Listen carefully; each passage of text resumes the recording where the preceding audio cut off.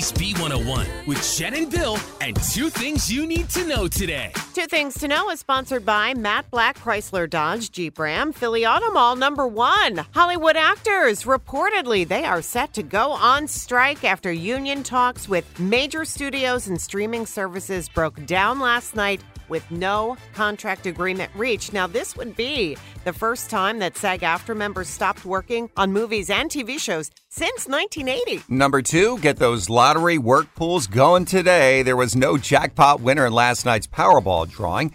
Saturday's grand prize now jumps to $875 million. The jackpot has a cash value of about $442 million. By the way, there were no Pennsylvania, New Jersey, or Delaware winners for the $2 and $1 million prizes last night either. Meantime, the Mega Millions, $560 million for tomorrow night's drawing. And those are your two things on Phillies B101. This episode is brought to you by Progressive Insurance. Whether you love true crime or comedy, celebrity interviews or news, you call the shots on what's in your podcast queue. And guess what?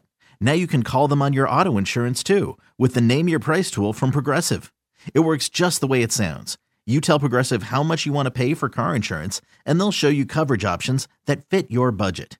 Get your quote today at Progressive.com to join the over 28 million drivers who trust Progressive.